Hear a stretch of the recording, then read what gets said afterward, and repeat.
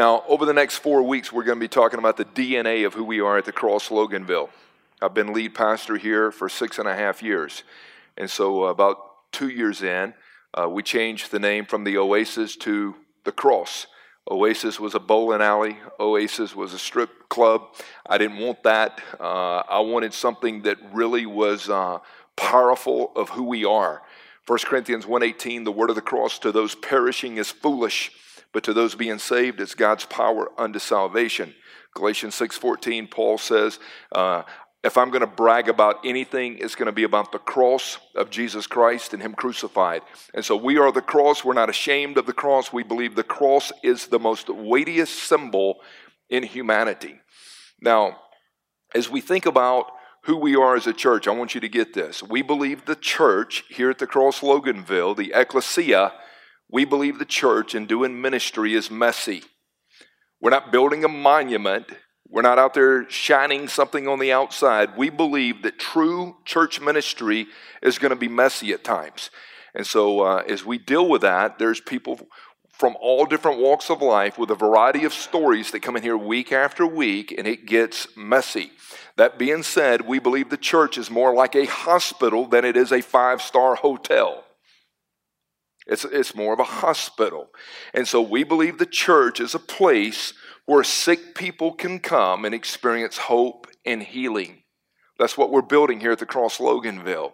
We believe that every story matters. We wear these little bracelets. We have them for you to wear. Our t-shirts, you'll see on the back of the shirt, your story matters. Your story matters. And we believe that when you come in here, this is a place where hope and healing can be experienced. Some people walk in here and they're in ICU. They're in critical care. And they walk in here on a Sunday morning and they're starving for life support. They don't know if they can make it. And they're like, does anybody care? This is a place where you can repent and be restored. Some people walk in here and they're in urgent care. They're battling major issues. Marriage is hanging on by a thread. They're suffering the pains of a prodigal in their life. And things are falling apart. And they're like, man, I'm urgent today, man. I need hope. I need healing. That's who the Cross Loganville is. Some people are in the trauma unit. You walk in here and you've been burned, and you've been burned deeply, 3rd-degree burns, whether it be by church, whether it be by family members, whether it be by a coworker, and you walk in here and you go, man, I'm just burned. Some of us walk in here and we feel like we're in the psych ward, right? Emotionally, we're fried. Mentally, we can't hold our thoughts together, and we're going, man, something's not right. Some people walk in here and it's like, man, I just need primary care. Whatever's going on in your life, it's not urgent and it's not extreme ICU, but you go, I'm hurting and I just need hope. And I believe each and every one of us daily when we wake up, the one thing we're starving for is to realize hope is available. Is there hope? Is there healing? Is there a chance that I can grow? So we believe that the church is messy. And if you're looking around for perfect people, don't look for anybody that stands on this platform. You'll miss it. There was only one, and He conquered death, hell, and the grave. We believe on our best days, even when we're walking in righteousness and holiness, we're still subject to mess something up. Come on, somebody. Okay, so we're a non-denominational church. What does that mean? It means that we have no direct affiliation with any denominational umbrella out there. Now, some people think that means that we have no doctrine. No, we have doctrine. Some people think it means, well, that you guys are not disciplined. No, we're very disciplined people here. Non-denomination for us means that we're not directly affiliated with Baptist, Methodist, Wesleyan, Church of Christ, Pentecostal, or Assembly of God. All right. Now, what that means is we're not affiliated and we don't get money from any of these parent groups out there. The word denomination, even in the English, it comes from 2 words. It comes from the word de and the word nominate. De is a prefix, which means to shrink and reduce. Nominate means to be selected and chosen. So the word denomination, even in the English, is to shrink and reduce that which God has selected and chosen. It's a violation of John 17, where Jesus prays, Father, I pray that they would be one as you and I are one. So denomination, I'm not anti it, but I'm just telling you who we are. The Latin word for denomination is the word denominamus, which means to divide the nation. So years ago, when we began to pray through if God was going to lead us into a local church, we wanted to really strategically pray through what that would look like for us. I had done sports ministry for 20 plus years. And in that Bible study that I did in the back of a barbecue joint and training and mentoring many celebrity kind of guys and entertainers and Christian singers or whatever, you would have guys coming in there from Wesleyan background and Baptist background and Church of Christ background, and we centered up on the centrality of the gospel of Jesus Christ, and that's where we landed. Now, you can look at our doctrinal statement. I'll make it available to you. Leadership doctrinal statement is about 7 pages long, and it lays out who we are and what we fundamentally believe. So the Cross Loganville is a non-denominational church. We're a Bible-based community of intimate followers of Jesus seeking to reach Loganville and beyond to carry out the Great Commission empowered by the Holy Spirit. Cover it there, Nick? Do okay? Okay. So you'll see us, and you'll see certain things that we talk about here where we want to reach, teach, train, and send. What do you mean by that? We want to reach people that are lost. Now, we believe, I use an acrostic called ABCDE. Don't miss this, ABCDE. I started this about 15 years ago when I was in a sports ministry with Unlimited Potential, and I would encourage the guys is they would meet with certain players, they would file a report, and they would come back to me and they said, this guy I just met with is an A. A to us, defined, meant this person is apathetic toward the things of God. I'm like, okay, but I had some rapport, but at least there's an open door to communicate. But he's an A, he's apathetic, don't want anything to do with it. B, they're becoming interested, they're asking questions, and they appear to be open to at least dialogue. So I want to have B's in my life that are becoming interested. Then you would have C's. A C is a person who confesses Christ, but they're very, very infant in their walk. So when you look at a C, Cruz, it would be like, hey man, about 4 months old into the faith, got baptized here, but I'm a C. I'm a C. C's good place to be, bad place to stay, but I would use that. And then I would say, this person is a D. They're developing as a disciple. They're starting to get into the Word. They're developing spiritual disciplines. Man, this person is becoming a D. And then we would meet certain guys at times, and as we mentored and hung with them, we'd go, that person is an E.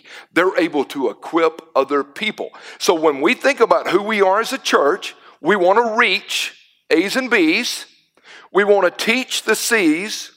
We want to move the C's toward training so that they become disciples, and we want to see them become E's so that they're able to equip other people, and then we want to send you out. We believe the church should leave the building. We don't believe this is a holy huddle that God has called us just to hang out in. We believe that if you've experienced the supernatural awakening of the Holy Spirit, it's time to get your butt out the seat, out the door, and start being salt and light in the community. Right? Who are y'all? I'm just laying it out. This is who we are. So over the next 4 weeks, I want to focus on 4 words that kind of matter to us. Now, we value transformation and spiritual growth. We value transformation and spiritual growth. Now, over the next weeks, I'm going to talk about being converted, being committed, being connected, and then becoming a contributing member of the body of Christ. Convert, commit, connect, and contribute. Today we're going to talk about convert. What is conversion? The word convert in its simplest definition means to change. You've got a bulletin. There's pens in the seat back. This is an educational time for you, yet transformational time. Convert means to change.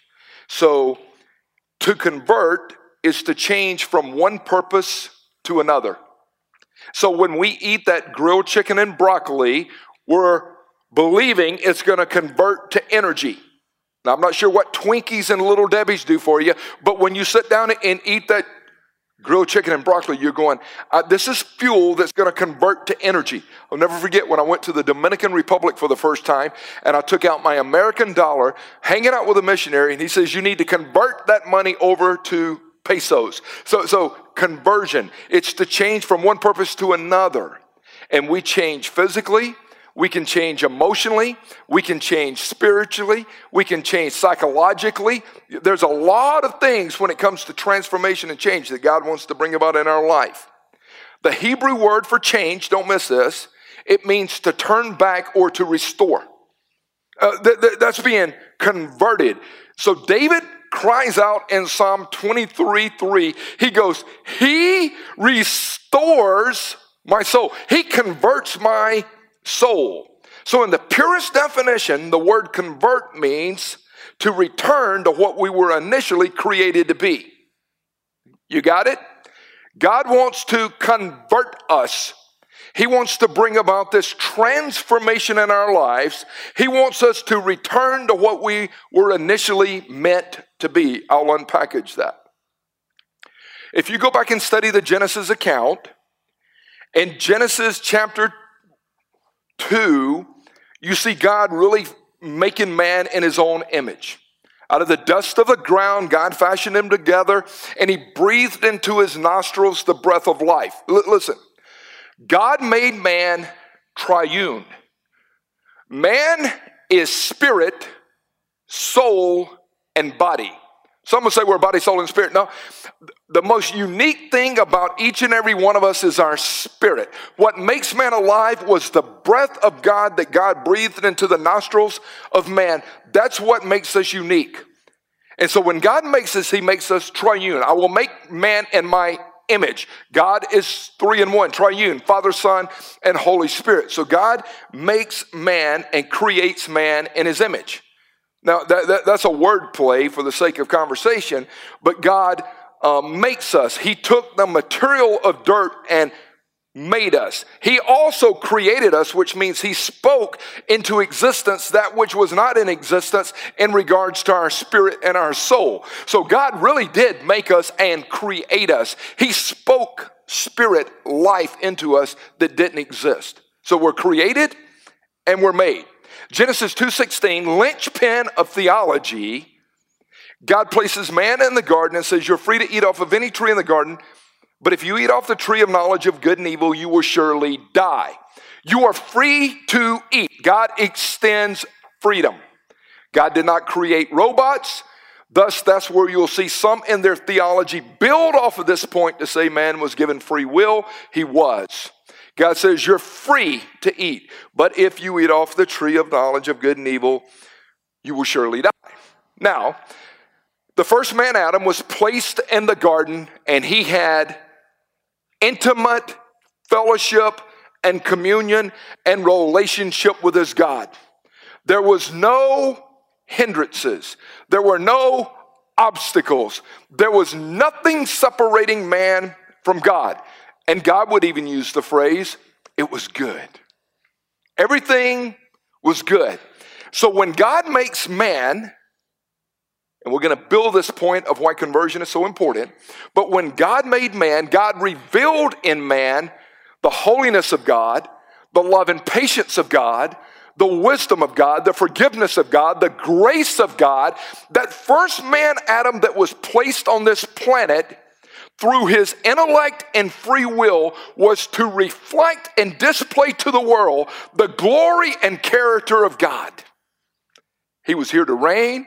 He was here to rule, but God had placed his image stamp on that first man and said, reflect my glory, reflect my character, show the world who your God is. Then things get twisted in Genesis 3.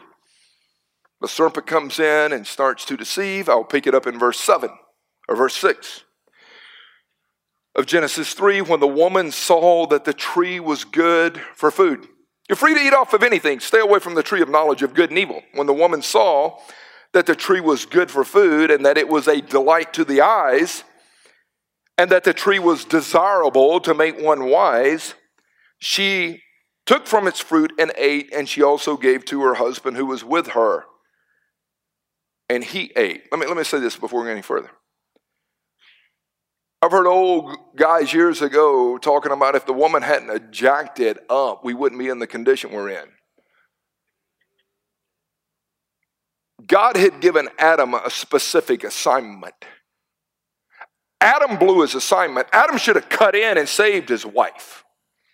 The problem is, as far back as you can see, the passive tendency of male not standing up has cost humanity greatly.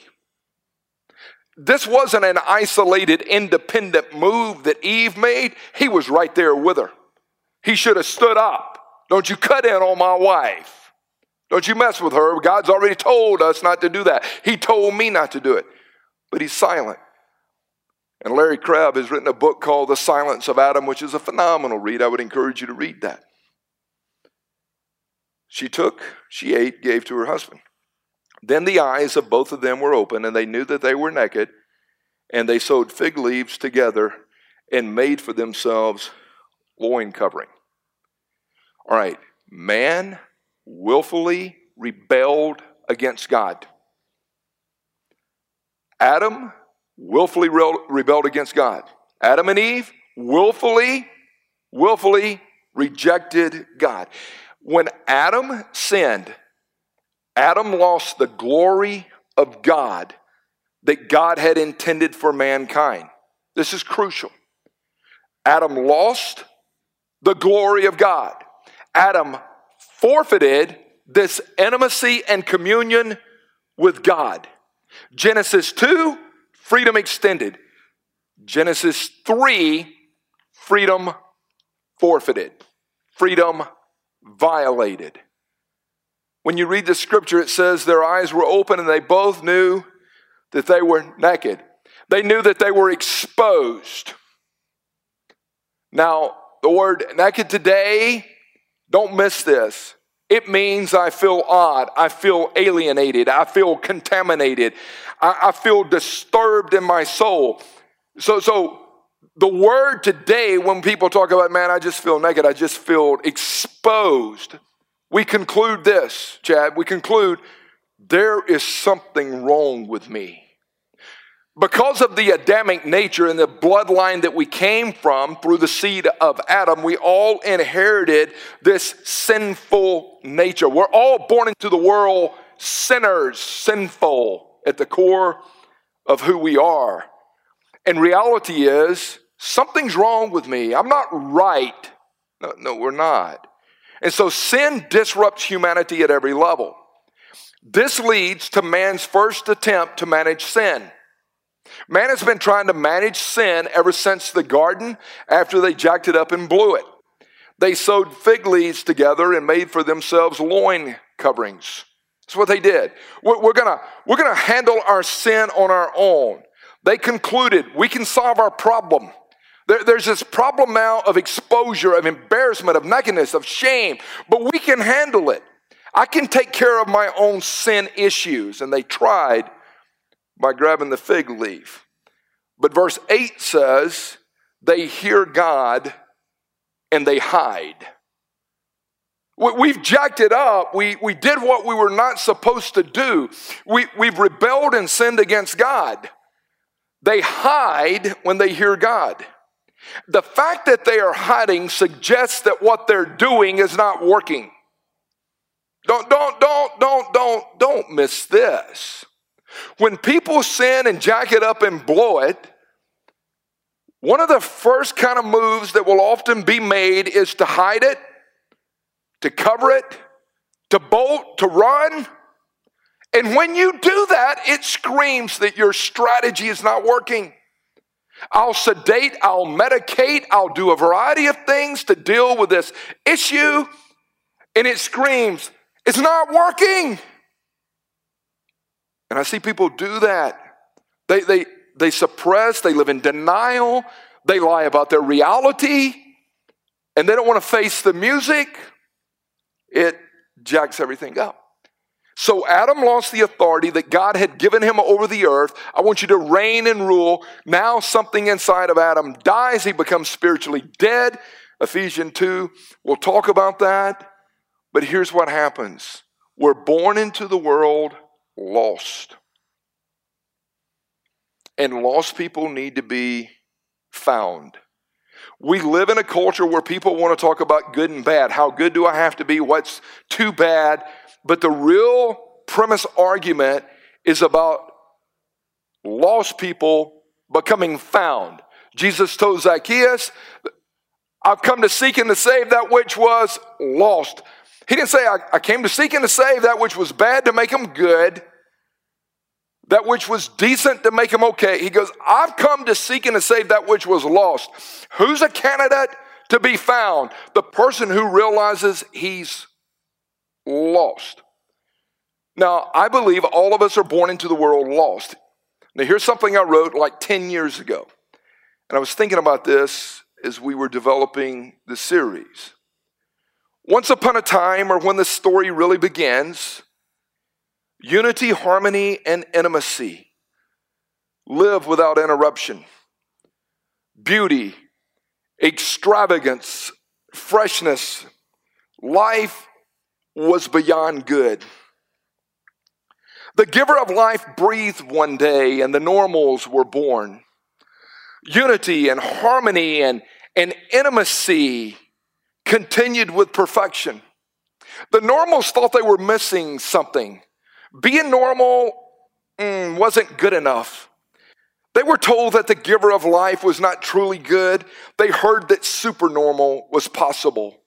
So they reached for who they weren't, and they lost who they were. And the normals became abnormal from that day on. Unity gave way to chaos, and harmony was lost to deceit, and intimacy, or being known, was stolen and covered by shame. The abnormals dreamed and longed of being normal again. They tried, and even to this day, they try to get their name back, but it didn't, and it seemed that it wouldn't never happen. The giver of life had a plan. He had the plan. I will become, he said, I will offer my uniqueness. The abnormals are disconnected, and without me providing, they will remain distant, dark, and disturbed. The giver of life became. He made a way. He became the way. He made a possible connection for abnormal to become normal. He sent special to do his work. Special was giver's heart. Special is life. Special gives life. Special is so special. And when I realize who special is and what special offers, I refuse to stay abnormal any longer. Special offers restoration, unity, harmony, intimacy, beauty, extravagance, freshness. Lost people must be found. Conversion is when a lost person comes to their senses and realizes they're separated, alienated, distant from God. And when you reach that place of saying, I refuse to stay there any longer. I refuse to stay lost. I refuse to stay buried in chaos and shame and guilt and turmoil. Only then do we have the opportunity and possibility of violently repenting of our sin and placing our faith and trust in Jesus Christ as the anchor of our soul. Lost has tried to fill the void with many less wild lovers, the longing for love, acceptance, worth, security, and significance. Man has traveled many roads and man has done many jacked up things, but lost desperately needs to be found. And I am so thankful as I look back. I'm so thankful that some 32 years ago that Jesus rescued this lost boy. I'll never get over the rescue. I'll never get over the deliverance. I'll never get over the salvation that the King offered because he came to set the captive free that was lost. Now, think about it. From the time that man sinned, from the time that man jacked it up in the garden, from the time that man willfully rebelled against God, all of history began to point to this little hill outside of Jerusalem, where God had appointed a Savior once and for all to become the Lamb of God that would take away the sin of the world. So from the sin of the Garden of Eden, for 4,000 years, history was looking to a place called Mount Calvary, to a place, Golgotha, place of the skull. And the ultimate demonstration of love is when Jesus willfully, under the assignment of the Father, walked the Via Dolorosa and became the sacrificial lamb that would take away the sin of the world. For the Jews, they looked forward. When is that day going to come? Isaiah 53 says, as a lamb led before the shearers, he walked and opened not his mouth. Now some 2,000 years later, we look back saying that event changed human history. That was the ultimate declaration of love. Yes. When we reached for who we weren't and we lost who we were, God was still the lion that was roaring, chasing our hearts, desiring to reconcile us back by offering the ultimate sacrifice so that we could be converted, so that we could be brought back to the initial place of what he desired for us. The image was stamped in the garden on humanity. The image of God revealed. Through sin, it was removed. Through Jesus, it was reintroduced. And through repentance and salvation, it can be restored. We all must be converted. I'm not talking about praying a prayer, walking an aisle, getting in a tank of water. I'm talking about violently repenting of sin and saying, Jesus, your Savior, your Lord, your Master, your authority, your everything. Titus chapter 3.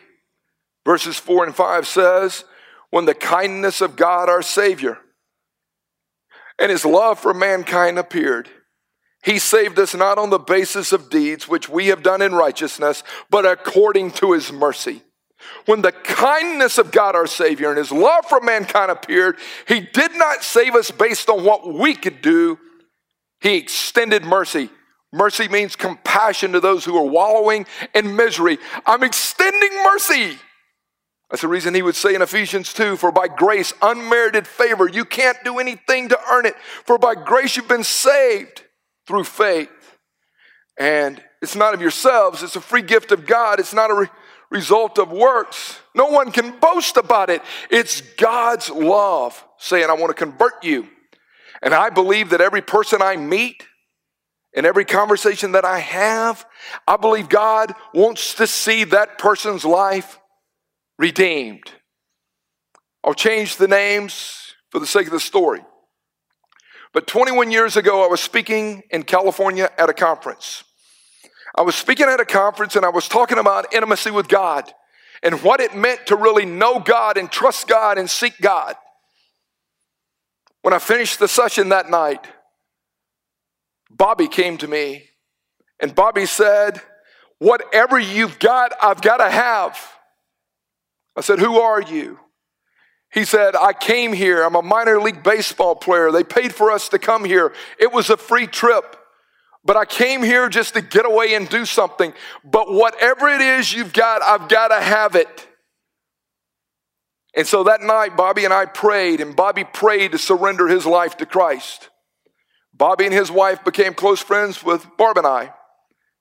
I asked Bobby before I left, I said, where do you live? And he said, Georgia. And I said, so do I. I said, where do you live? And he said, Duluth.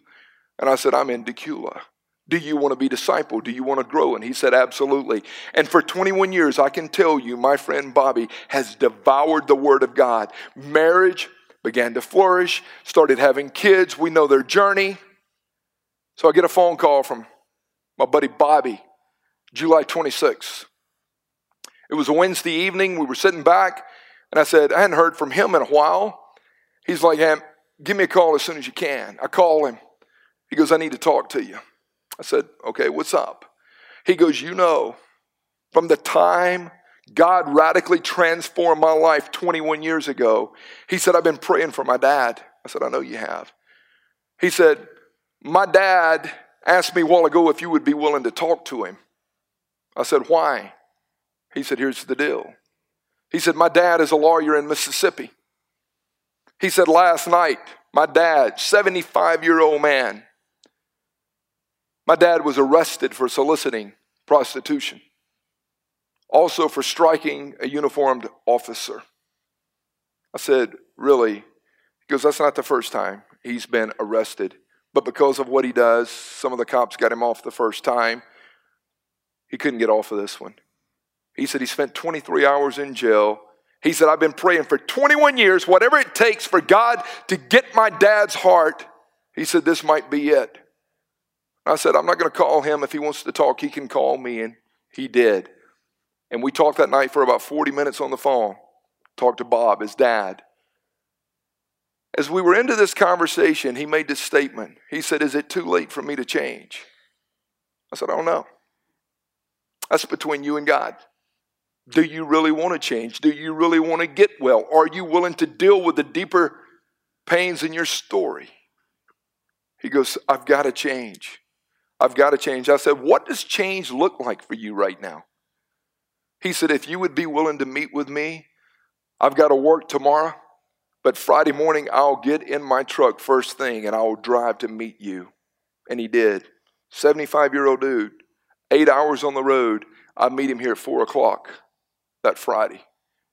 We sat down in my office. We began to talk, and I lay out the narrative of the gospel with him. That he has rebelled against God. He has sinned against God. And we laid out the gospel. And I said, do you really want to get well, or are you just embarrassed that you got caught, Bob? And he goes, I've got to get well. Do you think God would take me? I said, I know God loves you unconditionally. God loved you as much the night you got busted for soliciting prostitution as he did the day you were born. God's love is not based on your behavior. It's based on his character. Are you willing to repent? And he says, I am.